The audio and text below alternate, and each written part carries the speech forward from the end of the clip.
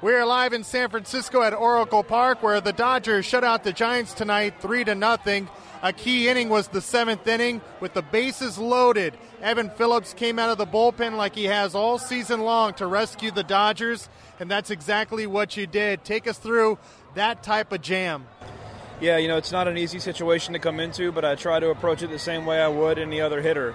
I always, have conviction in my stuff that I'm either going to get a swing and miss or soft contact, so the approach with the couple of hitters that I faced stayed the same, and had some good luck with that play that Mookie made in right field, and got us up a huge jam. There's no margin for error with the bases loaded. Do you change your mindset or any type of attacking situation? Only thing I really try to focus on is maintaining my calmness. I don't try to get overexcited, so after each pitch I need to remind myself that, hey, it's just one pitch after another.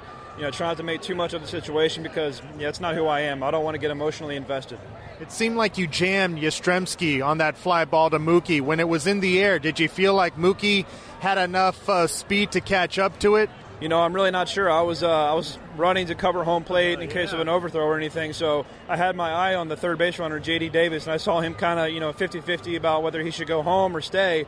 And when he started going towards the bag, I figured Mookie caught it. So I got excited about that, and then fortunately we caught the guy at second off the base and came up with a big double play.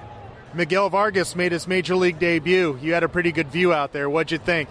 It's really exciting to see some of our young guys come up and contribute, immediately. And we saw it with Outman the past few days, and to see Vargy come up and get a chance is it's really special about this franchise. We just seem to produce one guy after another. And it says something to have them come up and contribute right away. Hey, we're standing and talking to one of them, too. Congratulations on the success and the win tonight. Thank you very much. Ohio, ready for some quick mental health facts? Let's go. Nearly 2 million Ohioans live with a mental health condition.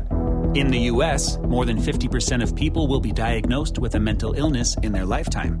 Depression is a leading cause of disability worldwide.